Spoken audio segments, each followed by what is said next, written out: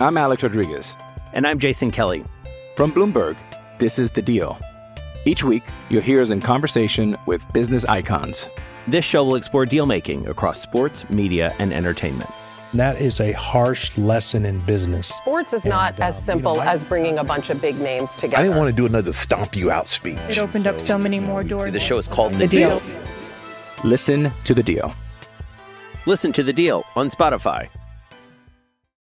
With threats to our nation waiting around every corner, adaptability is more important than ever. When conditions change without notice, quick strategic thinking is crucial. And with obstacles consistently impending, determination is essential in overcoming them. It's this willingness, decisiveness, and resilience that sets Marines apart. With our fighting spirit, we don't just fight battles, we win them. Marines are the constant our nation counts on to fight the unknown. And through adaptable problem solving, we do just that. Learn more at marines.com. Welcome to Speak for Yourself. I'm Marcel Swiley. He's Emmanuel Acho. Brother. And like she ended her show, I'm going to start our show. It's going to be a great show today. All right, let's get to the NBA playoffs where the Bucks and the Celtics tied up, knotted up 2-2 with the series shifting to Boston tonight for a pivotal Game 5. Giannis scored a game-high 34 points on Monday, but his Bucks collapsed in the fourth quarter and were outscored by 15 points in the Celtics win. Acho, tonight a must-win game for the Bucks? I wanted to say yes, but tonight's not a must-win game at all. Now, if the Bucks lose tonight, I'm not worried. If the Bucks win tonight, when the Bucks win tonight, it's a wrap. Freud, I heard you. If it was a must-win sell, that would mean that Giannis is not capable of coming back down 3-2. But literally, a year ago, same situation, Eastern Conference, semifinals, down 3-2 to the Nets. What happened? Giannis Ugo Adetokounmpo. He turned into his truest form of being the greatest player in basketball. We've seen Giannis come down from down 3-2. Yeah. So I'm not sweating it. Remember, after coming back from down 3-2 against the Hawks, it's tied up 2-2. 2021. Eastern Conference Finals, but what happened? The Bucks once again did what they had to do. NBA Finals last year, series tied 2-2, and Giannis did what Giannis does and handled that series 4-2. So I'm not worried because the Bucks have been here before. And when they were here before, they handled business last time, and they will handle business again this time. Now, I would prefer the Bucks win. That's how I you would want it. like Yeah. the Bucks win tonight, but is it a must win? No, because you got to think about what is the outcome if they lose. If they lose, series ain't over. It ain't over. If they lose, down 3-2. And then if we're being honest, Giannis plays great from ahead, but he plays just as good when he is coming back from behind. And when I look at it, he ain't sweating if the Celtics do somehow find a way to go up 3-2. Oh, man. Acho, you don't believe the words that came out of your mouth, but you said them, and you said them eloquently, and I respect that. I am not the type of person who says must win. I listen to y'all. Y'all echo that all the time, and it gets louder and louder, more hyperbolic, more absolute. I understand what y'all mean now. Y'all finally convinced me, because if Milwaukee loses this game, it's a wrap. Now, I'm usually a literalist. Must win? No, we're only down 2-3 in a series. We can win at home and then go back to Boston and win. But that ain't happening. Let me tell you why it's not happening. One, you're not playing the injured Nets of last year and hoping for a big toe to step on the line. No, you're not playing the Trae Young Hawks, and I emphasize young Hawks. You are playing the Boston Celtics, which just happens to have the number one defense, a deeper team, better balanced team than you, and you're without your number two. Wow, they have a dynamic duo in their 1-2 punch of Tatum and Brown. So let's talk about what's going to happen. Boston's going to put the clamps on. They're going to get you with a death by 1,000 paper cuts if you don't win this game.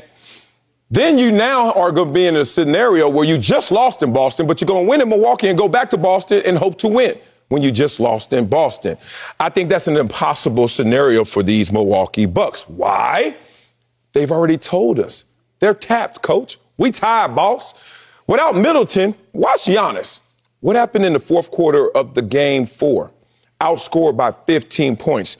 Watch Giannis, who is now averaging 29 field goal attempts a game this series without Middleton, but last series, 17. Much more efficient last series, 57% shooting from the field. This series, only shooting 44%. Fatigue makes a coward of all men. And I know Giannis ain't scared of nothing. But Giannis, you're going to run out of ammunition because you're going against an entire team. One man versus team, we know what's going to happen to the man. It's a wrap. If the man is a mere mortal, like Kevin Durant, if the man is a mere mortal, like we are starting to see with LeBron James, that's 2.5 based on your broken face. If the man is a mere mortal, like we are starting to see with LeBron James, but not if the man is a superhuman, not if the man is notified as a freak, not if the man is Giannis Ugo. No, that's a different story. So keep in mind, let's go. Giannis in game 5, 6, and 7s last year was averaging 37.2 points per game in game 5, 6, and 7s. So Giannis is the kind of cat who's like, hey, when the going gets tough, it's time for me to really start balling. That's what we have seen constantly. That is what we have seen continually. You got to remember, it was game 7 in Brooklyn. All odds stacked against Giannis. Kevin Durant had just gone for 49, 17, and 10 2 games prior. Kevin Durant had essentially sealed the series against the Bucks, and we were like, yo, it's a wrap. I mean, Kevin Durant is in his bag right now. Nets have now gone up 3-2. It's blouses. And Giannis was like, so you think? He was like, you thought. Backdoors. 40-point game, closeout game. It was the finals last year, Sal. And Giannis, he was struggling with injuries. Remember, over the Hawks series, he had missed time. That's true. Struggling with injuries, comes back and gave us 50 points to close out the Phoenix Suns. If we were talking about any other player in basketball, I would be on your side. To any other player in basketball, I would say, you know what? If they go down 3-2 to this Celtics team, it's over. If it was Jimmy Butler, if it was Luka, if it was Steph, if it was Tatum, if it was literally any other player besides Giannis, I would be worried. It would be a must-win game. But because of the man who we are talking about, because of the man who's leading the mission, because it's Giannis, Bucks not tripping. Well, you keep giving me examples to give the Bucks confidence, but you're giving me lesser examples. It wasn't Kevin Durant, Kyrie, and James Harden full tilt. It was Kevin Durant, y'all all right? And versus Giannis. I see Giannis winning that, okay? By a big toe. Trae Young, come on, man, that's not even the same. This is different. You got Jason Tatum when he is ready. Jaylen Brown, ready. You lost a game when Robert Williams didn't even play, and he's supposed to be able to play game 5. That's a starter.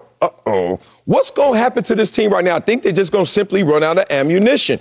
The field goal attempts per game is going up for Giannis because he recognizes what he has to do.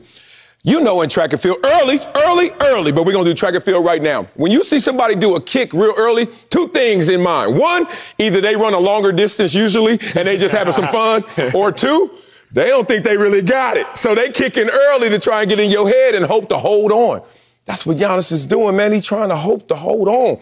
It's not adding up, big dog. I'm not even hating on you. He had 42 points in game 3 and had a -2 plus-minus. Oh, boy, that ain't good. When you win game 5 of a series historically, you win 82% of those series. It's not over, but it's over with an A. It's over. If they don't win with Giannis without Middleton, how in the hell is he going to all of a sudden claim some energy that he is depleted of, find a number 2 that he can trust? Remember, number 2 through number 8 on this team, they all have minuses in the plus-minus. Not one of them have a positive, a plus. Giannis is by himself, big dog, and I understand in the alley you're going to get a couple hits in. They try to jump me. But at the end of the day, if 12 get on 1, you know what's going to happen to the 1. They done. So there comes times, though, in all of our lives where we go through a situation and we're like, we ain't never going to let that happen again. So either a sporting time, a romantic, relational time, an occupational time, something happens and you say to yourself, I'm never going to let that happen again. That was Giannis 2019. Eastern Conference Finals, Raptors, up 2-0.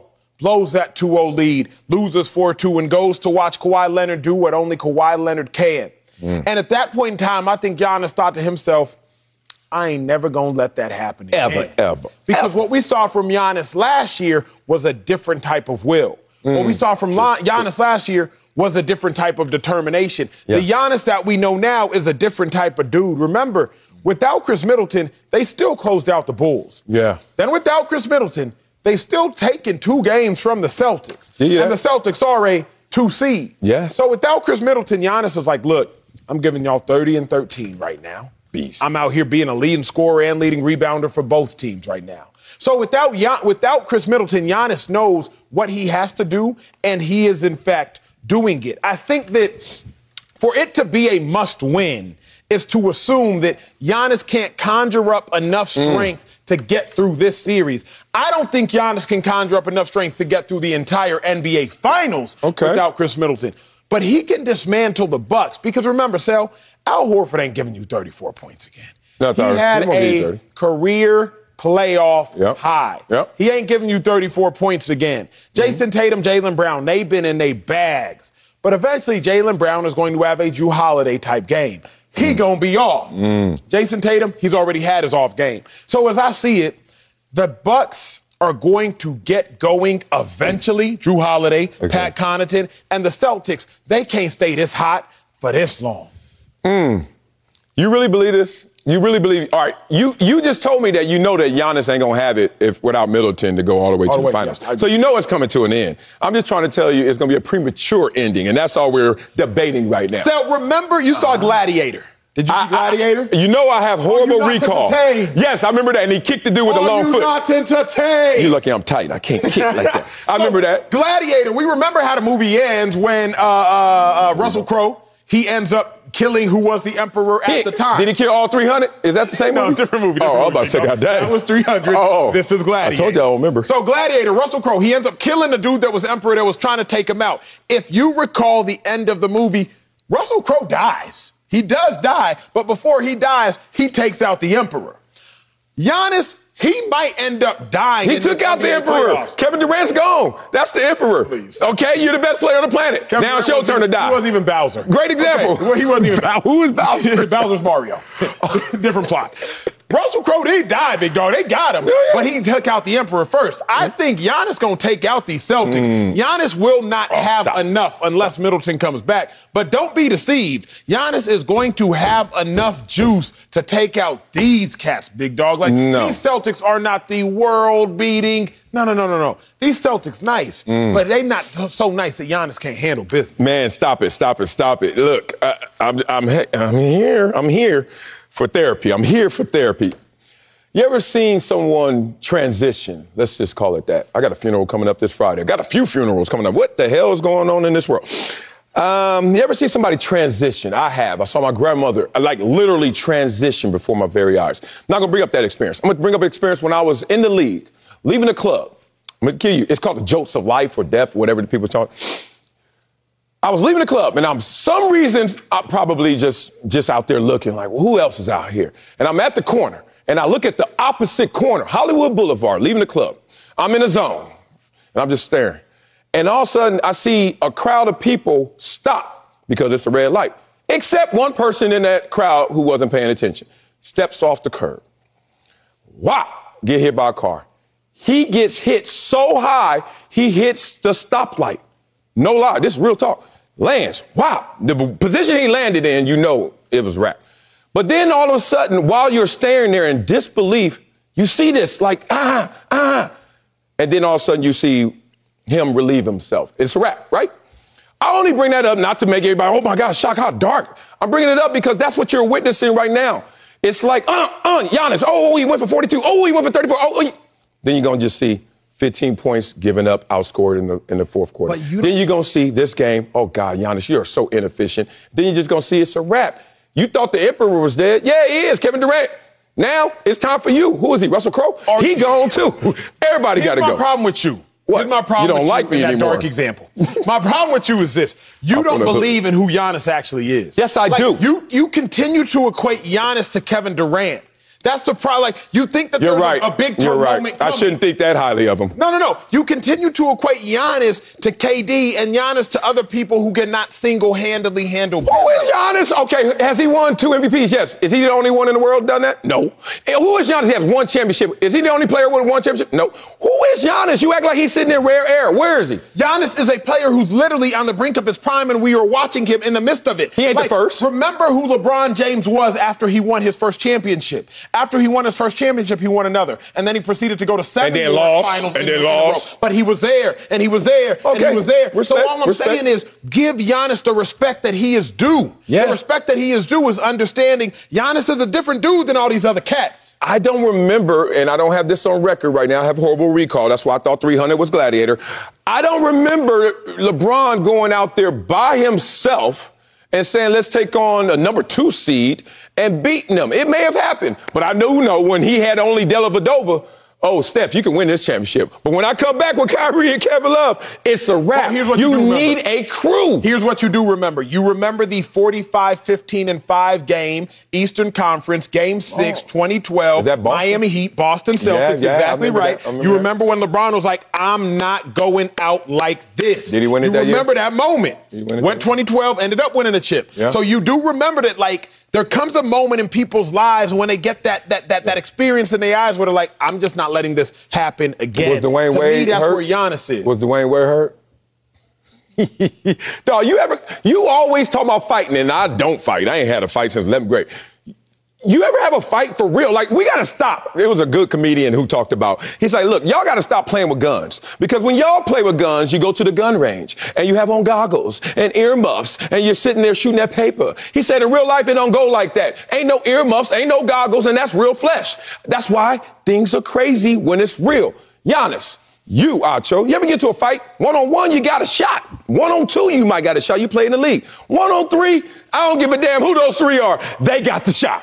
And then 1-on-4, 1-on the Celtics, he ain't got a shot, big dog. That's all I'm trying to tell you. If you don't want to see this, don't look on the other side of the street. Because one of them dudes going to step out because he think he by himself, Giannis. You know how that ended. Coming up, the new NFL schedule is starting to get revealed, and we cannot wait to see the Packers and Cowboys in November. That's my birthday month. Hey, we'll tell you which team is the bigger threat in the NFC next.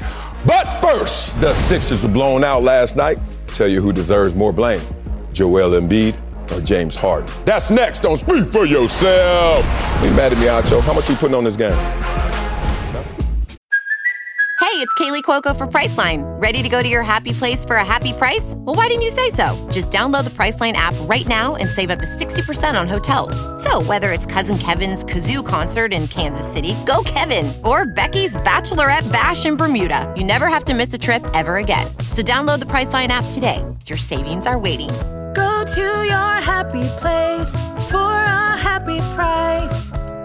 Go to your happy price, Priceline. I'm Alex Rodriguez. And I'm Jason Kelly. From Bloomberg, this is The Deal.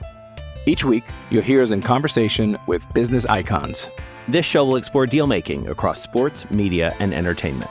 That is a harsh lesson in business. Sports is not as simple as bringing a bunch of big names together. I didn't want to do another stomp you out speech. It opened up so many more doors. The show is called The Deal. Listen to The Deal. Listen to The Deal on Spotify. Sixers were blown out by the Heat last night and are now on the brink of being eliminated. Now, Philly's 2 superstars were a no-show. Joel Embiid, 17 points. James Harden, 14 points. Big-time loss. All bad in Philly. But Marcellus, who is to blame for the blowout loss, Embiid or Harden? Oh, is this even a question? Joel Embiid. Whose team is this again? Joel Embiid's. It always starts at the top. Remember that. And it starts with the best player on the team. And the best player on the team can't even crack 20 points. Nobody on this team could crack 20 points when they went back down to South Beach. Return to that crime scene you were talking about before. James Harden, post-traumatic stress, shook, went back on the block. This time he brought his boy, his big brother. And big brother wasn't there. I don't know what big brother had going on in the mind and in the heart, but it wasn't pumping like normal. That third quarter aside where he came out of halftime like, let's go. And if it starts at the top, I got to blame Joel Embiid because Joel Embiid went out there and didn't perform up to standard, didn't perform up to contract. And the contract, I'm not talking about the money terms. I'm talking about what he agreed to do for the Philadelphia 76ers and more importantly, what he agreed to do with James Harden. Remember, this is a guy who wanted to undermine the contract he had with Ben Simmons and call him out. Wanted to read the fine print in front of the entire world.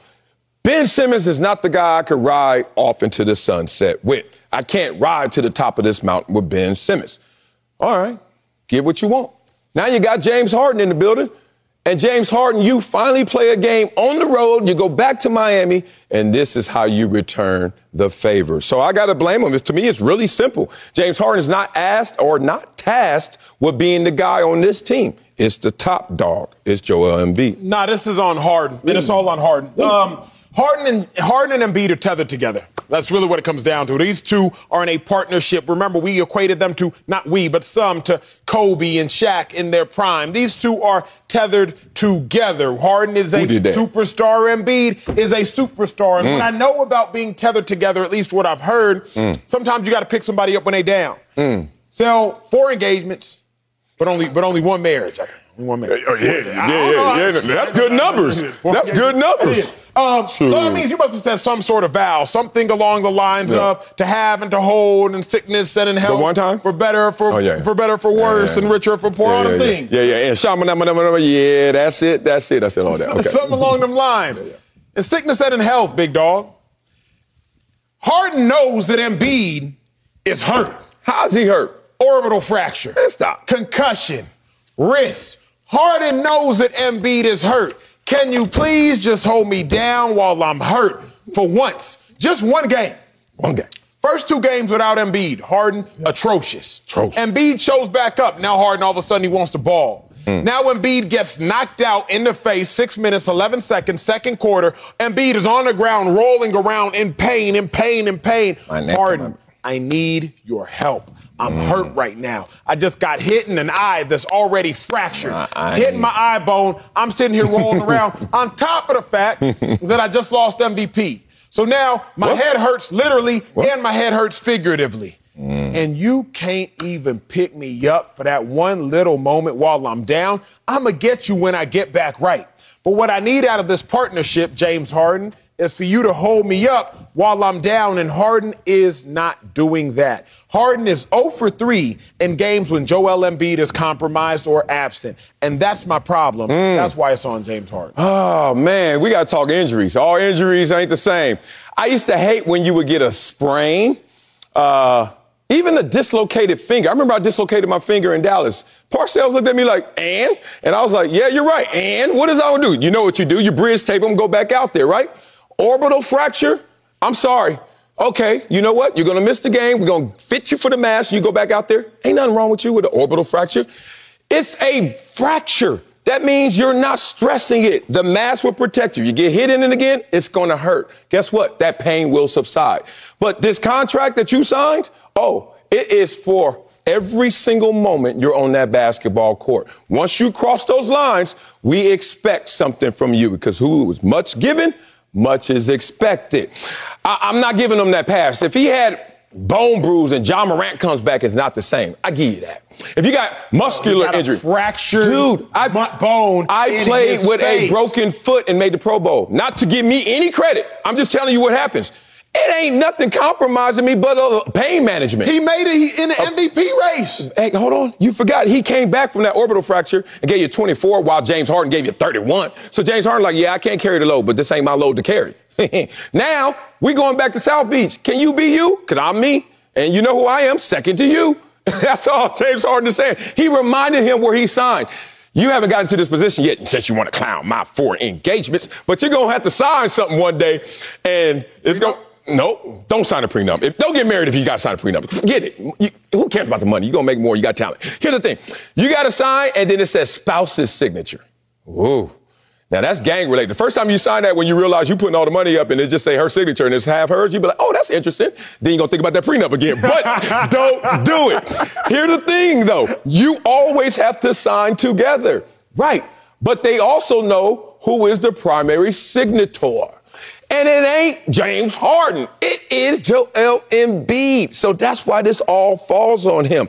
I like your line about tethered together, because we're tethered together. We understand, like, we got to pick each other up and you got to be there for each other. But, Acho, some excuses are not good enough. An orbital fracture just means protect your face. It's going to hurt sometimes, but you can play through it. And we've seen everyone from Rip Hamilton to Kobe. Everybody's played through something like this before in terms of wearing the mask and balling. Even Embiid did it. He just didn't do it when he went down to South Beach. I hear you. Come on, man. But James Harden is what, top 5 when it comes down to most three-pointers made in a season? So James Harden, you're supposed to be lethal from beyond the arc. But you're 5 for 18 from beyond the arc in South Beach. The only person you are killing is your own team. So when I'm looking at it, Sel, I hear you. And Embiid is supposed to be the guy. But you can't always be the guy when you are compromised. We've been in these positions before. Oh, Sel, your voice hurt? All right, let me read these scripts. Yes. More often than not, hey, Acho, your voice hurt? Hey, all right, I'm going to pick you up. I'm going to read these scripts. Because you pick somebody up when they're down. James Harden refuses to pick up Embiid when he is down. He refuses to carry the load for a game or two. I do not need James Harden to steal 3 games. James Harden, just steal 1. That's all I need you for. Give me a 40-point game, please. Give me a 50-point game because I know you're capable of it, please. But 5 for 13, 2 for 6 from beyond the arc, 14 points, minus 29 plus or minus, the worst of any player on your team and the worst of all starters? Can you please, James Harden, show up for me when I need you just once? I don't need you to do it every day. I don't need you to do it every game. But, Sel, the fact that he can't relieve Embiid even one time, it's embarrassing. He can't pick up Embiid. Embiid got to do that. You know, when you ever get injured and you have crutches, you ever have crutches? First of all, crutches, watch what you wear. You're going to sweat. You work with crutches. Crutches are, I'd rather stay injured. Crutches are pain. However, every doctor will tell you this is to help you walk, but you got to do your part. You can't just lean on the crutches, you're going to fall down. And you can't just lay on Harden. He ain't going to be able to hold you up. He's not that crutch. But you know what's crazier? And this is what Joel Embiid has been getting away with. It's time to call him out fully. This whole MVP conversation kind of distracted us from what's going on with Joel Embiid. Him calling out his teammate Ben Simmons, that was a crime. To me, that was a felony. But we let him off on a misdemeanor. We didn't even try him as an adult, it felt like. Okay, that's fine. But have y'all been peeping Joel Embiid in the postseason the last 3 years? You want to talk about it? Let's start at the beginning. When in 2019, he was averaging 30 points a game. 2019, 2020, 30 points a game. 28 points a game. This season, 24. Wait a minute. James Harden signed up to be number 2. And tethered together, I'm signing up to be with the MVP. He should pull me up. In the postseason, Joel Embiid is not only not going to pull you up, he's going to pull himself down or try to lay on you as the number 2, as Ben Simmons found out. And James Harden is finding that out right now. I understand. Orbital fracture. But before, it was fatigue. Before, it was injury. Before, it was Ben Simmons. Now we just got to look at the numbers in the absolute. You went from 30 to 28 to 24, and you supposed to be the MVP? You need to carry a little more weight, bruh. But here's the issue, Stan. We've done this before. If I were to stand up on a box or something, if I were up here standing on a box, it's much easier to pull me down than it is for me to lift you up. That's real. So Joel Embiid has been consistently pulled down by Ben Simmons. He was pulled down thus far this year by James Harden. You can't ask Joel Embiid to pull everybody up back when Seth Curry was here. Okay, Tobias Harris, let me pull you up back when Al Horford was around. Okay, Danny Green, let me pull. No. Joel Embiid sitting here like this with people just hanging on each and every one of his arms, and he's just trying to stay afloat. 5 for 13 is pulling down Joel Embiid. But more importantly, 5 for 18 from 3 in Miami is pulling down the entire Sixers team. I don't need Harden to be elite. I just need Harden to be good enough until Joel Embiid gets back right. So 14 points for James Harden is embarrassing, particularly after coming off of a 30-plus point game. That's embarrassing. We're looking at a compromised Embiid. We are looking at a healthy Harden. Why can I not tell which one of these two individuals is compromised? Only one has an orbital fracture, but they both playing like they got their eyes broke. Oh, I wish I could give him that pass for that orbital fracture, but sorry. A guy who played with a Jones fracture, guy who played with broken pinky toes, I know what it feels like. Yeah, it hurts, but you can still play. Oh, you can play, especially with the medicine they got back door. Here we go. Did you know that Joel Embiid has had 15 career postseason games where he scored 20 or fewer points? Oh, that's embarrassing. 17 points, as you said, for James Harden was embarrassing. Joel Embiid, 17 points for you? That's embarrassing. Do you know that he averages only 19 points a game in the 3 postseason game losses this year? 0 for 6. You talking about, what was James Harden's three-pointer again? 5 for 18. That's better than 0 for 6. Embiid, when y'all win, here you go, 26 a game. When you lose, 19 a game. Dog, I think we're giving Embiid a pass. Embiid has gotten regressively worse every postseason in terms of his scoring output, and no one is making mention of that. We just keep looking at who's next to him because we can't see Joel Embiid. I don't know how y'all missing him. The dude is 7 feet, even though he had the three-point line. Coming up, the Warriors can't close out their series tonight, but can Steph Curry still carry them to a title? We'll answer that next on Speak for Yourself. Come on, Embiid, do better. The Warriors can close out the Grizzlies tonight, who will be without Ja Morant. Steph Curry has scored at least 30 points 5 times this postseason, but he is also shooting about 36% on three-pointers, which is a career low for him in the playoffs. Got to bring in Fox NBA analyst Slick Rick Dubuque, but Acho, can Steph Curry still carry a team to a title? Absolutely. When I think about Steph Curry, he's already carried his team to 3 titles. That's a conversation for another time. Oh, that hurt. I knew that was coming. Oh, quick, too. Just hit Marcellus right out of the gate.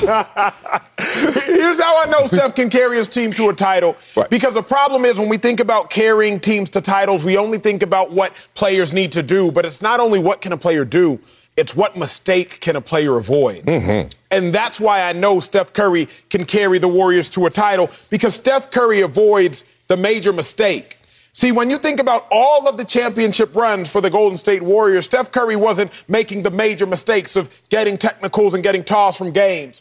We've seen the likes of Giannis Antetokounmpo get a technical, give away points. Draymond not only getting flagrant twos, giving away points, but trying to give away games by getting tossed. Dylan Brooks getting tossed. Luka consistently up the league at top technicals, giving away points. Steph is not giving away points by dumb, boneheaded plays, nor is he giving away points on the offensive side when it's time for him to make his free throws. So Steph isn't giving away anything.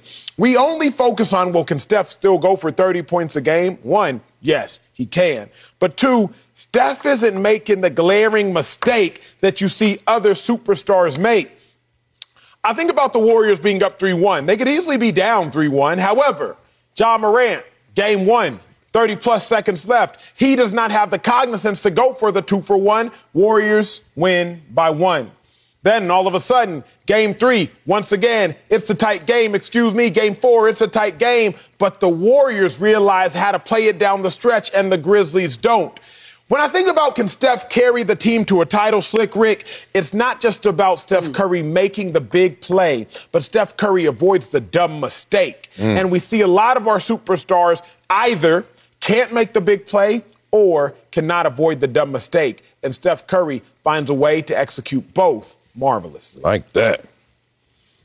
Can't argue with all of those points when it comes to how and what Steph Curry does, but I say no, that he can't carry them to another title. I would say that Steph Curry has never carried them to a title. Ever. Oh, yeah. No. About to get ugly. Yeah. Easy, Marcellus. Easy, Marcellus, because I'm not all the way with you either on this.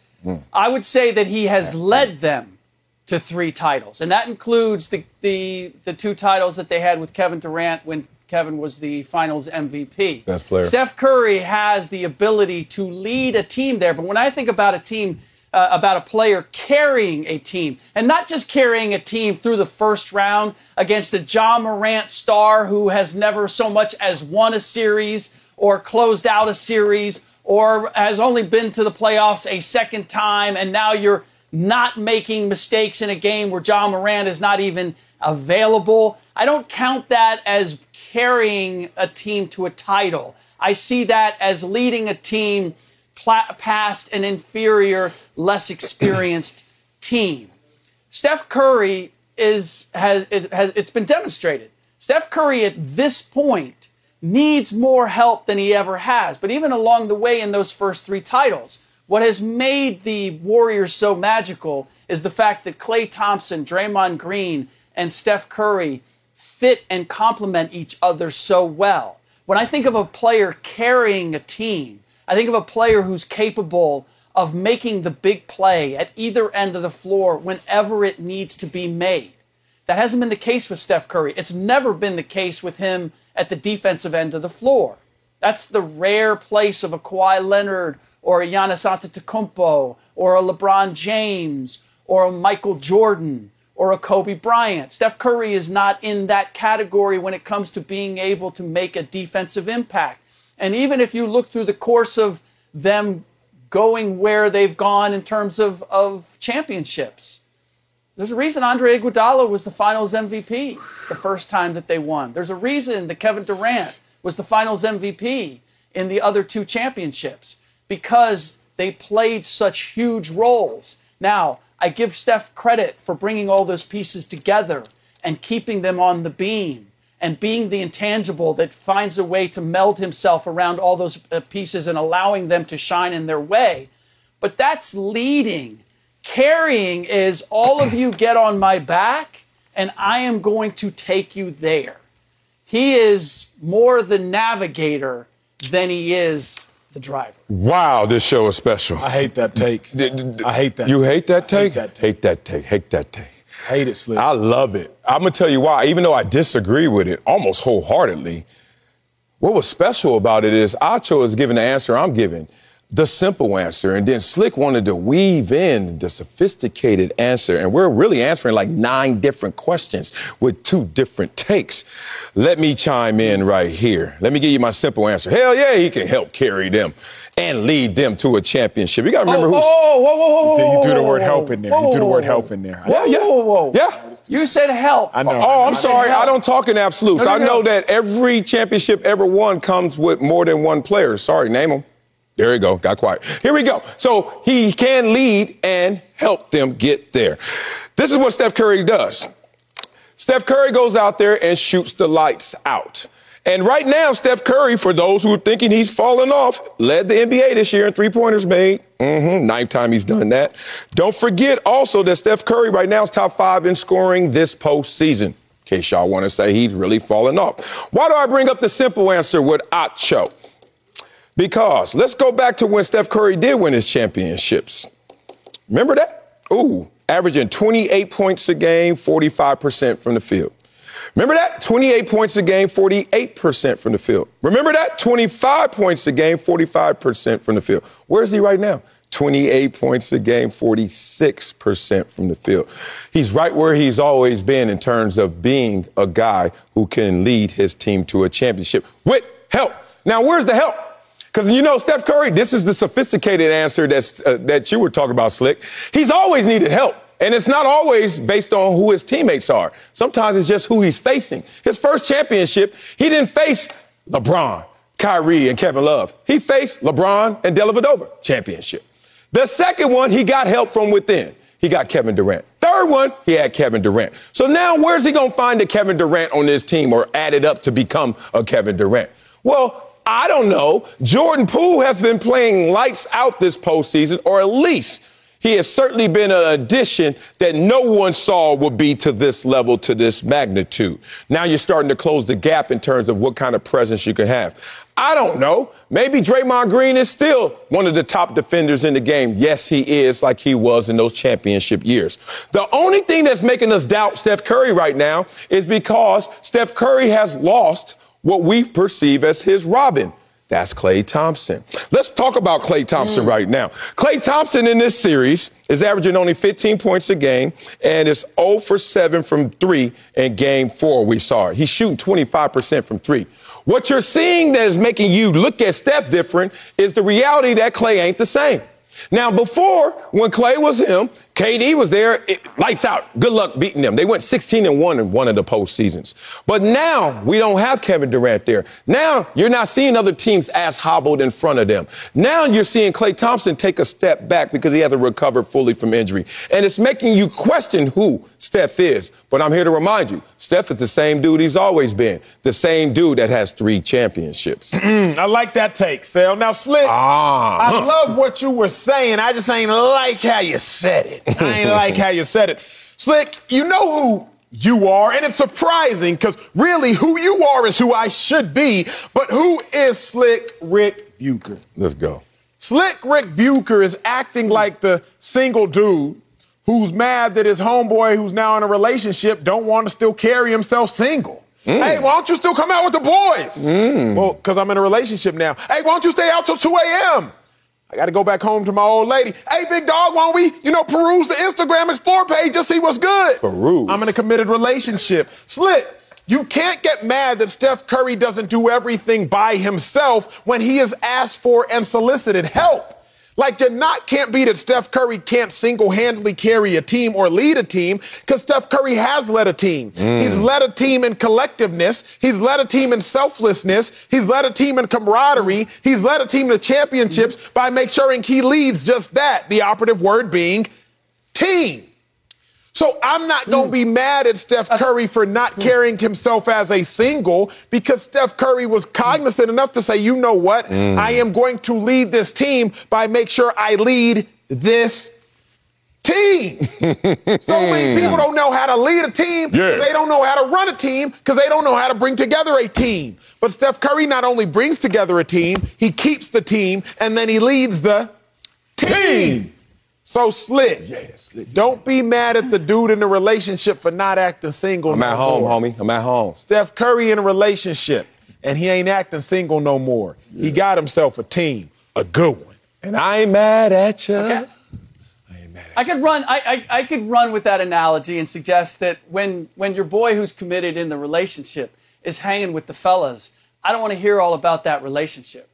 I want him to be. I mean, he has to participate in the same way. That dude. I just don't want to hear about mama all the time, all right? Because you're with the boys. So let's talk about what the boys are doing in the moment, all right? That's real slick. That's what I'm asking. That's real slick. Okay, go ahead, Slick. Go ahead. Yeah. That said, the operative word is not team in all that you discussed. It's led. He led. He didn't carry. Because we saw, here's the truth. Marcellus, you want it simple? I'll give it to you simple. Please. We've seen Steph Curry carry a team. Last year, he carried that team. He didn't have a whole lot of help. It was all on Steph Curry to get it done. And what did he do? He carried them to the play-in tournament. And then it wasn't enough to get out of the play-in tournament. So we have seen Steph Curry carry a team. We saw it last year. Was he able to carry them to a title? No! He couldn't get anywhere close to a title. And if you look at this year's team in the way that it is playing, who has been one of the most impactful, I would argue, the most impactful offensive player that they have?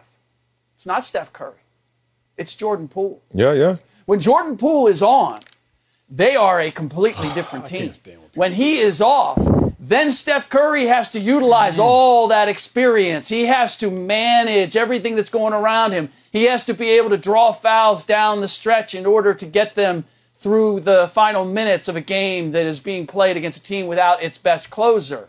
And we're nowhere close to talking about winning a title. This is just a matter of the first two rounds. So whether it's, and I see this across the board with the Warriors, it's what makes it promising that they can have a revival. But let's make no mistake, Draymond Green can't be the same defender that he once was. He needs Andrew Wiggins with him, and he needs Andrew Wiggins playing at his best. It's the same with Steph Curry. Now that Klay Thompson can't be Klay Thompson, Steph Curry is dependent on Jordan Poole being what Jordan Poole can be offensively for this team to go. So it's not as if you're asking me, can Steph Curry win another title? Absolutely. Can he lead the Warriors to another title? Absolutely. Can he carry them there? I think we saw last year where that gets you. Yeah, man, this conversation to me is just so enlightening because I'm getting pulled in every direction. The simple, the sophisticated. You're right. Like, every basketball great has needed help. But it seems like there's a different level of support necessary when you talk about Steph Curry being your cherry on top, right? Just think about this, guys. They beat LeBron and Dellavedova. Then they win 73 games and don't win the title. Then they recruit Kevin Durant. That puts a lot of makeup on a problem that you may not see. which is without all of these resources, how great are you? And this is not to take a shot at Steph Curry, but damn, I think some people forgot that it takes a lot for someone to try and carry a team. And I'm still scratching my head outside of Dirk, maybe that 1 year. Who has ever carried a team? But Steph Curry did lead the Warriors in win shares in 2 of those 3 championship runs. Why do I think Steph Curry can carry this team? Because I think he has enough. I think he has the proper resources around him. Obviously, I want Klay to wake up, but hey, Klay is fighting some demons and some issues within his body that may be difficult to ever overcome. Let's be real about this. Steph Curry has the most contagious shot in the NBA and in his history. It's not a dunk, a thunderous dunk over another dude. We used to think that was the most contagious shot that gets you just at a primal level screaming, oh my God! It's not that anymore.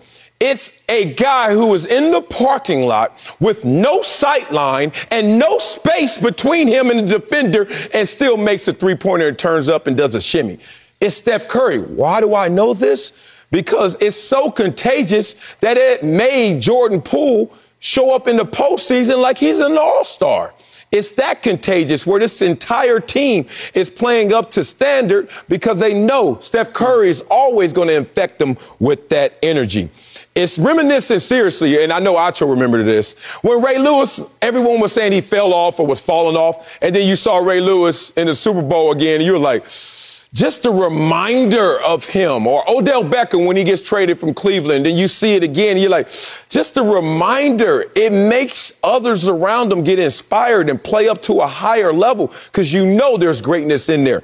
And like I said before on my earlier take, Steph Curry is giving you the exact same numbers or better numbers than he did when they were on championship runs. It's just on the other guys around them to make sure they bring those championship pieces. Coming up, how much pressure is on Dak Prescott and Aaron Rodgers this season?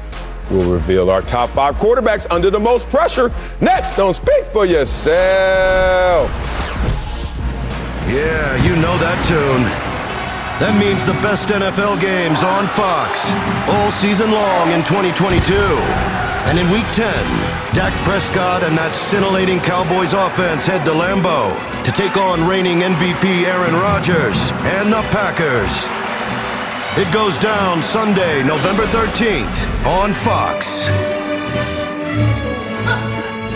There'll be a lot of great games being announced tomorrow on FS1 and NFL Network, but it's going to be hard to beat. Cowboys versus Packers, November 13th, right here on Fox.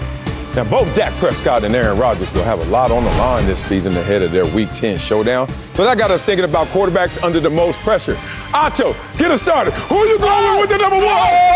Oh, boy, y'all better run them deep routes. Only way you scoring on my defense. Y'all see me? Oh, we got a good pass rush though on my defense. That's all we got. Okay, QB's under the most pressure. It's not my off-camera quarterback because he got an arm. But at number 5, it's Russell Wilson. I like that. Russell Wilson, he's a 5th quarterback under the most pressure because everybody is expecting Russell to take the Broncos from a 7-win team to a playoff team. I think Russell Wilson is capable of that.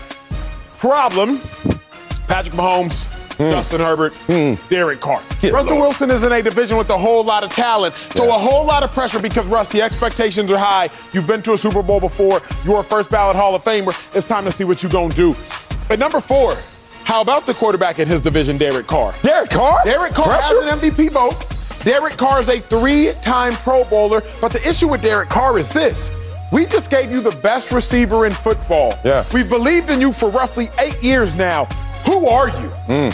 I gave you the statistic before, Sel. If you do not get to a Super Bowl within the first 6 or 7 years of a franchise, you're just not getting it. It's not happening. Now, we saw Matt Ryan get to a Super Bowl with the Atlanta Falcons 9 years later. We saw Peyton Manning win a Super Bowl with the Indianapolis Colts, I believe it was 6 or 8 years later. But Derek Carr, if you can't do it with Devontae Adams, you just can't do it. It's time to move off of you. Number 3. Let's go.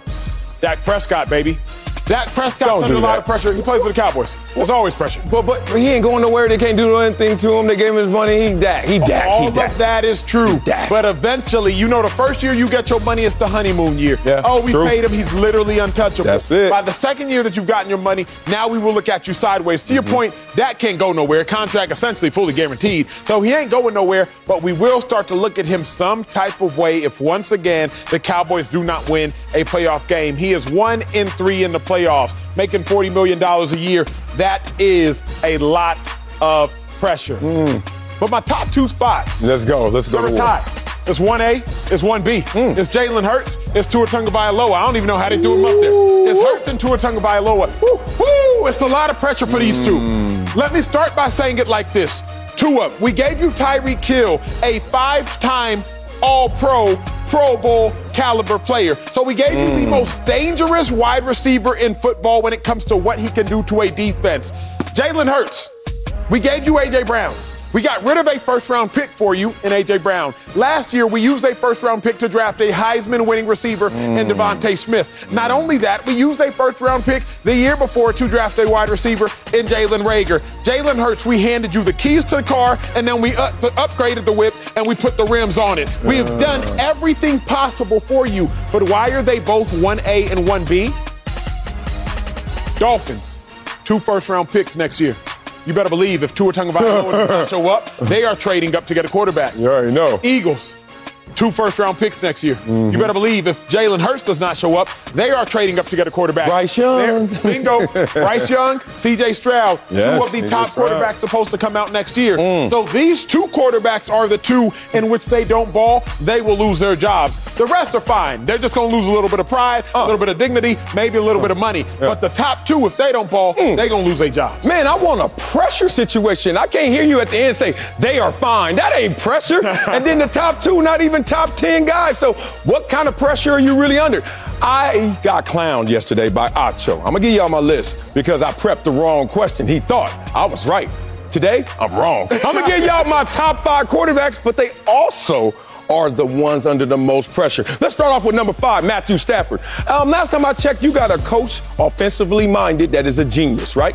And no one wants you to come to L.A., win a Super Bowl, and then we were like, that was a fluke. What are you going to do to back up that performance? Now, there's pressure because Odell Beckham Jr., you're not in the building. Who's your true number 2 out there? A lot of people, including me, Cooper Kupp, amazing. Did he overachieve last year? Is he going to be able to sustain that level? Where is your running game? How healthy will it be? How consistent will it be? The defense, you lose a Von Miller. We're going to see how you guys make up for that. Matthew Stafford, it was a honeymoon last year that ended perfectly. What you going to do to back up that performance? Let's go to number 4. Let's go to the GOAT and Tom Brady. Tom Brady, once again, wins a Super Bowl. Matthew Stafford model, he borrowed it from Tom Brady. Go to a new team, win a Super Bowl. The next year, not the same results. Then you retire. Then you come back. Now you're making more money than the whole world got. You and Jeff Bezos got the most money. But respect to Tom Brady, and now you're thinking about your next now. It's a conversation to be had of what the results will be. If I'm Tom Brady, I can't retire. I'm in the MVP conversation still. I had career numbers in some statistics. Tom Brady's under some pressure to see how the team's success will go back to what it was year 1, or will it keep regressing like year 2? Let's go with number 3. My favorite quarterback, 1A, 1B favorite. Justin Herbert. Herbie, baby. It's time to get in the playoffs, dog. I'm tired of waiting in the club, holding your table down, and I'm waiting on you to show up with the credit card. Where you at, Herbert? Come on. All of this talk about how great you are, which I know is real, and how much talent is around you, which I know is real. Now you got a defense. I know it's real. You got to make it happen. Here's the caveat. This damn division this year is so silly. It's going to be difficult to get a win, but Herbert, no excuses, bro. Time to come in the club. Number 2, interesting choice right here. Aaron Rodgers. Why? Aaron Rodgers, you done took all the money. True. Yeah, right. You got all the money. You lost Devontae Adams, and now you reloaded your defense, but offensively, who you going to throw the ball to consistently? That's going to be a conversation for another day. But a back-to-back MVP must figure it out. But a ton of pressure because of all the off-season talk and conversation and issues with him. And you got all the money and not the resources. But number 1, let's go to the top dog. Josh Allen, come on, man. It's time to get over this hump. I don't know how big this hump is. Is it a mountain or is it a hump? It's time for him to advance. Patrick Mahomes, get out the way. I need you to get to the Super Bowl. I need you to not stop short at the AFC Championship game once again. Last year, I got a heart attack watching that game. What was it, 13 seconds ago? I thought the Buffalo Bills advanced. He outperformed Patrick Mahomes. It was an insane performance. He's amazing. He's my dude, him and Justin Herbert. But it's time for you to get to the next level. That's Super Bowl. Let me ask you this. Let's go. Josh Allen, remember, he gets knocked out before the championship game because championship game we end up getting Chiefs. Yeah, true. Is it enough for him to just get to the AFC championship game? No, because he was there 2 years ago. No, can't do that again. We can't do that again. Can you separate this for me? Because I was torn. Hurts, Tua, both of their jobs I think are up if they don't ball this year. Yeah. Both teams added prime elite receivers. Obviously, Tua, Tyreek Hill, Hurts, A.J. Brown. Both are under relatively new coaches, Nick Sirianni, Mike McDaniel. Separate that 1A, 1B for Okay, let me play agent for them. Right now, they're not in the same position. Tua. Look, we understand how many coaches you've had? Multiple, right? Same as Hurts. Same thing is Tua, there's been conversation undermining him from hello. What Hurts, it hasn't been the same level in terms of undermining. Plus, he has better receivers. Let's just show it like it is. If Tyreek Hill's your number one, there is some question of what type of number one receiver is that? Just a deep threat or a guy who's going to run all the routes? A.J. Brown is a different type of number one. He can run all the routes. He will run all the routes. Tyreek Hill, different conversation. I think you have it right.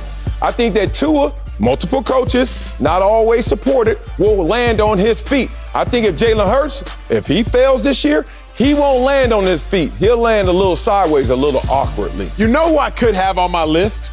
I actually think Herbert should be cemented on a list. He could be my 6 because we preach about Herbert as if he is so great, but then we look into what he's actually done and what he's actually won, and there's just nothing to show for it. I won't name the artist, Dale. I won't name the artist. But one time I was looking up one of my favorite artists, and I was like, oh, let me see how many Grammys they have. They've been atop the industry forever. And I saw like 2 Grammys. And I was taken aback because, the Kanyes of the world have 20, the Beyoncés of the world have 20, 30, 40, et cetera. And I saw 2, and I was like, are you as good as I think? And so when I think about Justin Herbert, no playoff appearances, no playoff wins, eventually even you were going to have to be like, yo, is he as good as I think? I know it's the quarterback position and it's different than the running back position, but I never doubted Barry Sanders, who never won a Super Bowl, who never appeared in the Super Bowl. Like sometimes I'm giving you the whole position difference, but I can't go there. I'm looking at Justin Herbert like you're all time. His first 2 years are NFL all time. Now it's time for him to transition that to the team. Make that translate to team wins. But I can't put it on Herbert. I can't put it on Herbert, but I know how everyone's going to perceive the situation. That's why he's on my list. Let's go over here, though. Please do. Hasn't Derek Carr been able to hide for so many years? And you think, look, he got another contract. Y'all like this contract. He been getting paid. Been hiding. He been getting paid, and now he has Davante Adams. You think just the presence of Davante Adams changes all the pressure for him? The reason being is when I think about Derek Carr over the course of his career since he came into the league, we've never really seen Derek Carr with an elite target. Like with an elite wide receiver. Even when I think about the Raiders wide receivers, Darren Waller's been their guy for the last 3 years. Cooper, that's a tight end. Amari Cooper was there for a good 3 years, but they didn't love him so much that they weren't willing to move off of him. Good point. Amari Cooper was great, but Amari Cooper was great for a young receiver. You know how it goes. Oh, man, he a beast. He a beast for a young receiver. He was giving you 900 yards, 1,100 yards, 1,200 yards, 1,100 yards. Davante Adams gives you 1,400 yards, gives you 1,300 yards. Davante Adams is great for a great receiver. Amari Cooper was great for a young receiver. That's different lanes, different tax brackets. If Carr can't get it done with Adams, it's a wrap. But still, I think the most telling note, and this is my favorite telling note, you know if a quarterback can win with a team within his first 6 years. If you can't win with your team within your first 6 or so years, I'm worried about you. Derek Carr is past that 6-year mark. Define it's a wrap. I just don't see any consequence for Derek Carr in success or failure for him. It's going to be the same. Derek Carr will likely become who Matt Ryan became in Atlanta. Oh. Good quarterback. Great quarterback. MVP caliber year. Derek Carr, remember, he already had an MVP vote. Derek Carr, 3 Pro Bowls. But eventually they'll look at you like, hey, you were good for us, but you're never going to get it done for us, and they'll move on from you eventually like the Falcons did with Matt Ryan, or they'll try to replace you. Remembering, I love when Colin says this, Derek Carr is good enough to keep the Raiders in NFL purgatory. Matt Ryan kept the Falcons in NFL purgatory. You're never going to be good enough to win us a Super Bowl, but you're never going to be bad enough to give us a top 5 pick. So eventually we end up being the 12th to 17th best team in the league. We're never going to win, but not be bad enough to rebuild. We're just stuck. Derek Carr, if you keep the Raiders in purgatory, eventually they going to move on from you. They may be looking elsewhere, huh? That's your draft day girlfriend. You good enough to get me here, but this league is different. Coming up, I'll speak that real. The Nets GM talked about problems with their culture and wanting players. We going to spit it. Who are available. Oh, that was the worst one ever. I love it. We have a lot to say about this. That's the point. Let me get this spinning. Oh, speak for yourself. Damn, I can't spin all these broken fingers. The Nets are out of the playoffs, but their GM, Sean Marks, made headlines today. Marks said, quote, "Did we take a step back? Without a doubt, the culture isn't what it once was." He was also asked if they're committed to Kyrie Irving long term. Listen to this. I think we know what we're looking for. We're looking for guys that want to come in here, be part of something bigger than themselves, play selfless, play team basketball, and be available. And that goes not only for Kyrie, but for everybody here. Slick is back with us, but Acho, what do you make of the Nets GM's comments? He's keeping it real. And what he's doing is exposing the truth, which is, look, the way the Nets are currently built right now from a chemistry perspective is not good enough to get it done. They have a bunch of guys that are far too focused on themselves and not willing to sacrifice for the greater good of the team. Team sports are all about sacrifice, y'all. Let's go back to the bubble when the Lakers won the playoffs and Alex Caruso could not go to his own sister's wedding. They're about sacrifice. Let's go to the 2016 Super Bowl when Carolina Panthers took on the Denver Broncos. Peyton Manning won as he retired. Carolina Panthers linebacker Thomas Davis played with roughly 15 stitches still in his arm because he had a fractured elbow from just a few weeks prior. Sacrifice of health. Alex Caruso sacrificed familially. Those, if you want to talk from a spiritual perspective, if you play in the NFL, you ain't going to nobody's church on nobody's Sunday from weeks 1 through 17. You're sacrificing spiritually. The NFL, the NBA, professional sports are all about sacrifice. Physically, familially, spiritually, emotionally. What are you willing to give up for the greater good of the team? I'm not mad if you not don't give it up. I just need you to know you have to give it up so we can win whatever it is. When you look at the Nets, they just don't have a whole bunch of guys who are willing to give it up, whatever it is. Y'all recall Kyrie Irving, Brooklyn, bubble year. He did not want to go to the bubble because he was not willing to make that sacrifice as it pertained to the social unrest. He did not see fit to play basketball at those times. Y'all recall Kyrie Irving, 2021. He did not want to get vaccinated because he did not want to make that physical sacrifice as he saw it. Everybody has to sacrifice to play professional sports. I've given you the physical sacrifices. I've given you the emotional sacrifices. I've given you the relational sacrifices. I've given you the spiritual sacrifices. Everybody got to make sacrifices. But the Nets do not have guys that are willing to make the ultimate sacrifice. And that is what Sean Marks is bringing to our attention. If you don't got guys willing to make the ultimate sacrifice, you don't got guys that are willing to win a title. Where you at, Slick? Slick. I'm going to drill down when it comes to Kyrie Irving specifically. Can you guys hear me? Do you have me? I got you, Slick. We got you. It's tough, but let's see it one more time. Oh, well, no, he gone. All right, let me go get this. Oh, man. What do I make of these comments? I thought GM stood for general manager, but now it's gangster, man. He went at Kyrie. And it's crazy to go at Kyrie. He tried to then take it and expand it to others, but he meant Kyrie. Let's talk about this. This is as gangster as you can talk about Kyrie, a guy of that stature. You got to remember this. Kyries don't grow on trees, so you can't chop that tree down. But you got to also set the tone or reset the tone in terms of expectations, especially at this moment. When you're in transition of an off season to an on season, as it will be latter part of this year, or contract talks, or whatever you're trying to do in terms of resetting the culture, it's important that you are transparent. It's important that you're honest in that moment, because most of the times when things are going well, status quo, no one is sitting there ready for the teaching or the learning. It's just, let's just continue to go out there and have our same success. But this team fell short 2 years in a row because of losing to Giannis in the big toe game. That was very close, but hey, injuries came into play. This year, look what happened to this team, not just Kyrie. Does James Harden come a part of this conversation? James Harden started this season with this team. The way that they started this season is not the way they finished this season in terms of team talent. Let's start there before we get into culture. Because I think a lot of times people hide behind the word culture.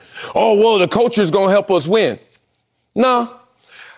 You got to have great coaching and you got to have greater players. That's going to help you win more than just some culture, because I could tell you time and time again, great cultures that went up and down. Lakers had a great culture. Oh, what happened? They lost their coach and they lost their players.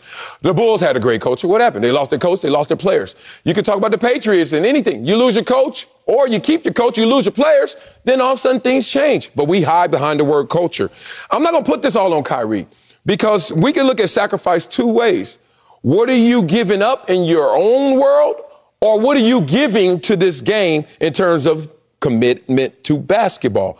You can't question Kyrie. You can't question KD in terms of what they're giving to the game of basketball. Not at all. You can't do that. But what I know is this. Sacrifice has to do with both parties. It has to do with what are you giving and what are you sacrificing, right? When you talk about Kyrie, we know that he is giving a lot of his talents to the game of basketball, but what is he letting go for the greater good of the game of basketball? Again, relationally, just because you show up for your wife's anniversary don't mean you can also show up for the side chick's anniversary. You got to let go of that as well. They got an anniversary. Yeah, you remember the day you met her?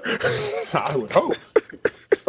You certainly remember where. I don't know about when. But let me give it to you like this, Sel. What's up? Because the reason I can't knock or even bring a James Harden into this conversation, and the reason it's all about Kyrie, and truth be told, it's all about Kevin Durant, because you attract who and what you are. Yeah. Pre-show, getting the makeup done in the makeup room, they were like, hey, Acho, you ain't never drank, huh? I was like, nah, I never drank. No reason to. Lemonade's good to me. They were like, your best friend, has he ever drank? You met my best friend. You met him several times. My dog, Cheaty. I was like, nah. Interestingly enough, like, he ain't drank either. I never thought of it like that it was that he ain't drinking, I ain't drinking, or he doesn't drink and I don't drink. It's just you attract who and what you are. So when you look at James Harden coming in and coming out, when you look at Kevin Durant and some of the issues that's going on in Brooklyn, when you look at Kyrie Irving, they're all just attracting who they are. And to some degree, they are high-level me individuals. Think about James Harden. Man, it's about me, Houston, so I got to dip. I got to go to Brooklyn, see what's up. Goes to Brooklyn. Man, it's about me, y'all. So, like, I see what y'all doing, Kyrie, but I ain't got no time for this. I got to go to Philly and see what's up. Now he's in Philly. Think about Kevin Durant. Goes to Golden State, wins a couple MVPs, but, man, you know what? I don't really like wrestling with the fact that my team is a Steph's team. Where's my legacy? I'm going to move on and go to Brooklyn. Think about Kyrie Irving. Hey, Boston Celtics, I'm going to sign back here. It's me and you, baby. Dips, chunks of deuces, goes to Brooklyn. Then in Brooklyn, hey, Kyrie, if you just get vaccinated, you can play at home games. I mean, that's cool and all, but you know, I'm just not really about that vaccination life. You attract who you are, and the problem is the Brooklyn Nets are continuing to attract themselves, and it's not a good-looking piece because it's a group of individuals as opposed to a team. I think you could look at that attraction two different ways. Let's talk about it. One, I didn't know you drafted Cheaty. You traded for Cheaty? Oh, that ain't a team construct. That's your boy. I don't know how y'all met, Boy Scouts. I don't know, St. Mark's. Somehow y'all just became homies, right? Sensibilities connect, right? That ain't a basketball team. That's not a football team. Kevin Durant and Kyrie Irving didn't do the same thing? Oh, hold on. Yeah, they both commit to the game to a level to each other. To the game, too. Like, KD was all in on basketball before he met Kyrie Irving. And Kyrie Irving was doing the same to the game of basketball. These dudes are purists. Like, those two are purists in this respect. And you know why I know that? Not just because I could see it. It's because when James Harden got into the mix, what did Kevin Durant tell James Harden that got James Harden in his feelings? Dog, you out of shape. Simple as that. That ain't got nothing to do with vaccination and selfishness. And I'm sorry, we live in a world now that when you tell somebody that they ain't right, you are not respecting them or being empathetic. Dog, you fat. That's all he's saying. You out of shape. You can't play basketball like that. Why you got to ostracize me and make me feel bad? Man, get the hell off my team then. And that's where it went. Now he's there with Kyrie. You can't tell Kyrie to get vaccinated. When's the next pandemic coming? No one knows. Hopefully no one ever has to experience it. But damn, can we just call this an anomaly? You had a James Harden who wasn't committed up to Kyrie and KD standard. You had a James Harden who was injured last year when you needed him. He got hurt in the first game against the Bucks. So when we talk about this culture, let's just make sure that we remember that these dudes either tapped out or were compromised by things that may not happen again. But Sel, something will always happen. It might not be what happened yesterday happened in a day, but something that happens today is going to happen. Another pandemic? It's not about a pandemic. You had a back surgery. Yes, I did. Had a back surgery. You had a foot surgery. Yes, keep going. You broke your thumb. I don't think you had surgery. You broke a finger. I don't think you had surgery on it. That don't count, Joel Embiid. Them breaks play. Nonetheless, you didn't break your foot twice, but you broke your foot. Yeah. You didn't break your back twice, but you broke your back. There's always going to be something. And I'm assuming you still to this day probably have to deal with the little back pains here and there. Maybe a little foot pain here and there. We can talk about Shannon Sharpe. If I'm not mistaken, he just got both hips replaced over the last year. Because there is a sacrifice you have to make to play professional sports physically. Yes. Agreed. Kyrie Irving did not make that sacrifice. I'm not saying that is problematic. I get your point. I'm saying, like, you easily could have said, sorry, Chargers, I got a bad back. I should have. Oh, I'm sorry, you too late to this conversation. No question to it. You could have, you should have, you would have, but you didn't. Alex Caruso could have said, hey, sorry, Bron, it's my sister's wedding. Hopefully she only gets married once. But he said, you know what, sis? I might only win one chip. Sacrifice. So all I'm saying is I'm not mad at Kyrie Irving for not sacrificing his physical health. But we cannot treat this pandemic differently than we treat all these other ailments. Because you're going to have to deal with your back ailments for the rest of your life, your foot ailments potentially for the rest of your life. Aunt going to have to deal with his hip replacements for the rest of his life. I'm going to have to deal with my fractured hand for the rest of my life. Injuries are injuries and sacrifice is sacrifice. And the Brooklyn Nets, particularly Kyrie Irving, are not willing to make those sacrifices. Man, I wish I could go. You say it every step of the way I'm agreeing with, and then you say that conclusion, and I'm just like, no. Let's just be real. I broke my pinky toe twice, but you were flowing. I ain't want to mess it up. I broke my pinky toe twice. And if Caruso was as good as Kyrie Irving, he would have said, bye, Lakers, I'm going to the wedding. But he couldn't pull that card because he know Caruso hanging on by a string, even though he balled this year for the Bulls, okay? But the point is, leverage matters. Let's not do that. Don't act like your flex ain't different when you the man versus when you ain't the man. But why you gotta flex? That's my problem. But hold on. You ain't always gotta flex. Hold on, but this ain't even the flex. This is a pandemic. All you got on Kyrie with the Brooklyn Nets is a pandemic. Give me some more. Bubble. Remember the bubble. He did not want to play because of the social unrest. They all didn't want to play. I don't feel like playing basketball right now because of Didn't what's going LeBron on say in that society. too? But LeBron still hooped and won a chip. Yeah. Because LeBron team was better. Sacrificed. LeBron team was better. He was better because he was present. Well, his team was better because he showed up. That's true, but he wasn't the only one who didn't show up, Kyrie. I get it. Okay, now we getting somewhere. Here's our agreement. James Harden, you messed this all up, right? James Harden, if this team was as advertised in terms of availability and commitment, they would have been fine. James Harden wasn't as committed to the game of basketball. You're saying that Kyrie is a little more committed to the game of life than he is basketball, or is in higher balance than it should be? I don't know. But what does Kevin Durant got to do with this? Kevin Durant's, if he's not hurt, he balling, basically, except in the Boston Celtics series. But the point is, I just can't put this on Kyrie in terms of culture. You have to. Social issues that everybody else was tapping out on. You know, I wouldn't have tapped out. I'm playing, but they did. Here's why you have to. Kyrie Irving was there first. The Nets are Kyrie's house. So, like, if I come to Marcellus Wiley's house and he says, hey, Acho, no shoes inside, I'm taking my shoes off. Hey, Acho, no cigarettes inside. I ain't no cigarettes. Don't anyway. Damn, hey, Acho, no this and that. You set the temperature because it's your crib. It's my damn crib. It's your crib. You're right. So it's Kyrie's crib. So Kyrie has to dictate the terms of engagement for Durant. He got to dictate the terms of engagement for Harden because it's my crib. Yeah, great point. And that's when you get caught up in that you shouldn't do business with your family. You shouldn't be playing with your homie like that because you don't check them as much as you should. But Acho, you're right. My house, take your shoes off. But I've seen your feet. Keep yours on. Coming up, who's under more pressure in tonight's huge game 5? Them dogs bark. Jason Tatum or Giannis? We'll answer that next on Speak for Yourself. Got toenail clippings all on the floor.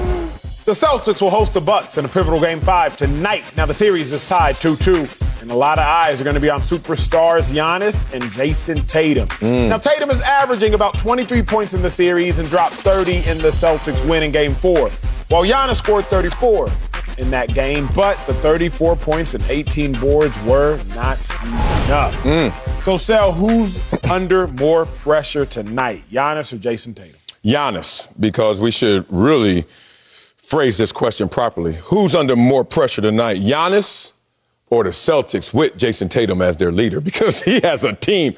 Giannis, man, he out there doing it by himself. And the craziest part is that his teammates need Giannis to do it all. Usually in a situation where you see Giannis, who's looking fatigued, I'm not talking about tongue out your mouth and on the ground dragging. I'm talking about the fact that field goal attempts keep going up, efficiency keeps going down, and you get outscored by 15 in the last time we saw you guys playing each other. He's trying to do too much. And his teammates keep encouraging him to do too much instead of picking up the slack. Jrue Holiday, anybody? Anybody? Number 2 through number 8 on his team all have a plus-minus that's a minus. No one's helping Giannis consistently. Meanwhile, you look at Jason Tatum, he has support. Whether it's Al Horford one game or if it's a Jaylen Brown the next game, he has support. Plus, the Celtics go as he goes. Not necessarily with the Bucks right now, because without Middleton, Giannis still going to get his, but that doesn't guarantee a victory. So more pressure tonight, it's Giannis. He by himself. I agree with you, man. It's Giannis because Giannis is a better player. And I know sometimes you don't fully agree with that philosophy because you say better player has already earned more, so he's not under more pressure because what's he have to lose? But in this situation, if Giannis doesn't get through this series, then Giannis, who are you really? Yeah. You've won a title, one-time Finals MVP, two-time NBA MVP, but at this point, being a back-to-back MVP and a two-time MVP is starting to get dilute. Think about the backlash of Nikola Jokic's back-to-back MVPs. Think about the backlash of Steve Nash's back-to-back MVPs. To be a back-to-back MVP once upon a time was rare air. But now Giannis, that's a little bit dilute, so that doesn't mean as much. Giannis is under more pressure, Sel, because if Giannis does not stay at the top of the mountain, then he's just here today, gone tomorrow. And that is not strong enough. If Giannis wins this series, goes to the finals, wins a chip, or even just goes to the finals, now you are supplanting yourself as being on top of the mountain for 2 consecutive years. But if you win a chip and then get bounced in the semis the next year, that's not really doing all that much. Giannis is currently flirting with being a top 10 player of all time. Winning this series single-handedly, getting to the finals, and then winning the finals, even if Middleton ends up doing all the work, now you are cemented as a top 10 player. The pendulum will shift so much so for Giannis. Whereas Jason Tatum, win this series, you're still a budding superstar. Lose this series, you're still a budding superstar. Win this game, budding superstar. Lose this game, budding superstar.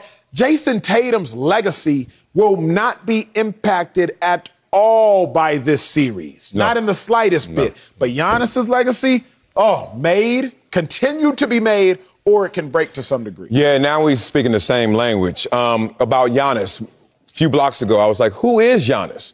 And, you know, I'd like to do that tongue-in-cheek a lot of times because I know it gets under your skin. But being real, if you don't stay at the top, Giannis, people going to always question how you got to the top. I lived through that in my own career, and I've watched other guys. When it's the short-lived, I'm at the top, I'm the dude, people start saying, And I want people to do that because if Giannis can't stay here right now, when you already ran through Kevin Durant and knocked him off the perch in terms of the greatest player on the planet, and now you're up here, but you lose to the Boston Celtics. Me, the rational person I am, would say, yeah, he didn't have Middleton. That's not how sports fans are. They were like, I thought you were the best player. If you're the best player, you should be able to. Forgetting that other great players have stumbled along the way as well. So Giannis got noticed, the back-to-back MVPs, and recognized.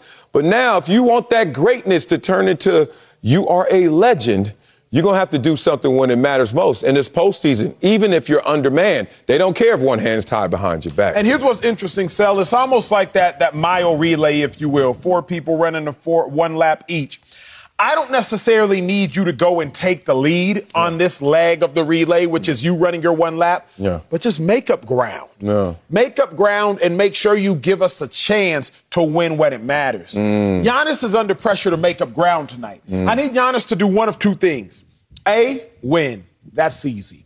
B, if you lose, conserve the mess out of your energy. If they lose tonight, I do not want Giannis to play more than 31 minutes. So, Giannis, you got one of two options. I'm not saying you got to win. But if you do not win tonight, then make sure you conserve your energy because in my mind, that's making up ground. You got 2 games left, Giannis, if you lose tonight. And I need you to have enough juice in the tank to go steal another game, but make sure you can go back to Boston like you went to Brooklyn last year in the Eastern Conference semis and play well enough to end the series. So I don't even need Giannis to win tonight, but I need him to make up ground, make up enough ground physically or on a scorebook so that he knows he can win the series. Man. God, they're going to start coming at Giannis if he can't get past this. I mean, I wish people were rational as me. Listen to this. This just made me think about my career real quick, my good years. I don't want to talk about my bad years because that's why I'm here. Here we go. You know any defensive ends that ever had 10.5 sacks in a year? Yeah, like duh. You know any defensive ends that had 13 sacks? Yeah, of course. Now, do you know any that had that in 2 years, 23.5 sacks? Yeah, a couple. You're starting to get a short list, though, huh? You know any that had 23.5 sacks, missing 2 games, and having in-season back surgery and foot surgery? I'm the greatest of all time. Coming up, the NFL schedule is slowly being revealed, and we're getting the Cowboys and Packers in November with my money. We'll tell you which team is the bigger threat in the NFC next on Speak for Yourself. See how you can make stuff look? For my money. The Cowboys versus the Packers on Fox is such big news, it made it to a billboard in Times Square. For the rest of the 2022 NFL schedule release, make sure you tune in to FS1 and NFL Network tomorrow at 8 Eastern. Speaking of that big game, Dak Prescott and Aaron Rodgers facing off in November, definitely a marquee matchup.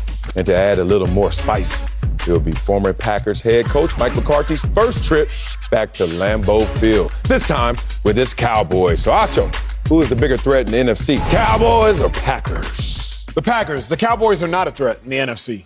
The Cowboys are that dog that is behind the door and they barking and they barking and they barking. You scared. It might be a rot. It might be a pit bull. You walk in, it's a poodle. That ain't about to do nothing to you. Don't make a lot of noise. And when you don't really see what you are meant to see, you might be intimidated. But by the time you show up, like the 49ers did in Dallas, like the 49ers did in the playoffs, like the 49ers were, you see, they just over there barking. They ain't gonna make no noise. The Packers, however, have Aaron Rodgers. And as long as 12 Gauge is back there, he can do something. That's what they call him? 12 Gauge. You never heard huh? Well, you played in the league after me. Y'all gave him 12 Gauge? Woo! As long as 12 Gauge is back there, boy. Special. He can do some damage. Ooh, I don't really fear the Cowboys with Dak Prescott. Dak Prescott, as y'all know, against playoff teams since 2019, 4-14. Aaron Rodgers against playoff teams since 2019, 12-4. I mean, it's not even really a conversation. Dak Prescott, he ain't really got nothing on Aaron Rodgers, and I don't think Dak Prescott thinks he has anything on Aaron Rodgers. Cowboys aren't a threat. Cowboys need to make sure they are a threat in the NFC East, the way that the Philadelphia Eagles are starting to make some noise. Cowboys just need to make sure they take care of business. National landscape, not concerned. Oh, man. You know I'm going the opposite way. Oh, the bigger threat are the Cowboys. Let's talk about this. Let's be real. You talk about those 49ers. They beat the Cowboys, right? Did they beat the Green Bay? Oh, same team, huh? And which game was closer? Oh. See, styles make fights, but also matchups, man. Sometimes you get lucky, just you see them later, you see them at a different time. But y'all both suffered. And let me remind you, Acho, I've only been bit by one dog in my life, Missy. That was a poodle. One dog. I've been around a lot of rods, a lot of pit bulls, off chains, off leash. And that damn poodle got me right here. I ain't lying. Who has the better offense going off? I wondered, Cowboys or Packers? With the back-to-back MVP? Y'all don't have a better offense? Nope. And y'all lost y'all best threat. Ooh, good Lord. Who has a better defense? The Cowboys, better offense, better defense, passing, rushing, total offense. Hey, man, let me give it to you like this. You got to understand that the Cowboys have not properly utilized all of their resources. Therefore, they have underachieved. I would say that the Packers have underachieved, but to a lesser degree than the Cowboys. Cowboys figure out their running game. They already got a number one. You figure out your number two. Oh, you got a tight end that could be your number two. What are they going to do in Green Bay? Let's just be real about that. Who is going to replace the production loss of Devontae Adams? And being real, how can you replace it? Aaron Rodgers, you got all the money.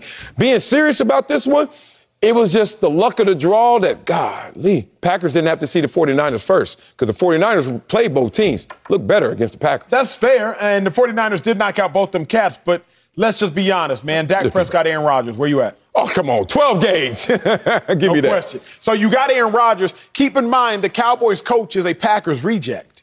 Like, not only did we not want you, Mike McCarthy. Reject. We didn't want you so bad that we were like, you know what? Middle of the season, go ahead and get on out of here. He got a massage too long, and he got a ring. Literally a reject. Matt LaFleur, 13 wins, 13 wins, 13 wins. Oh, give me Matt LaFleur. Give me Aaron Rodgers. Dak Prescott, Mike McCarthy. You're talking about the Packers rejects. Oh, really? 39 wins. 13, 13, 13, right? How many rings?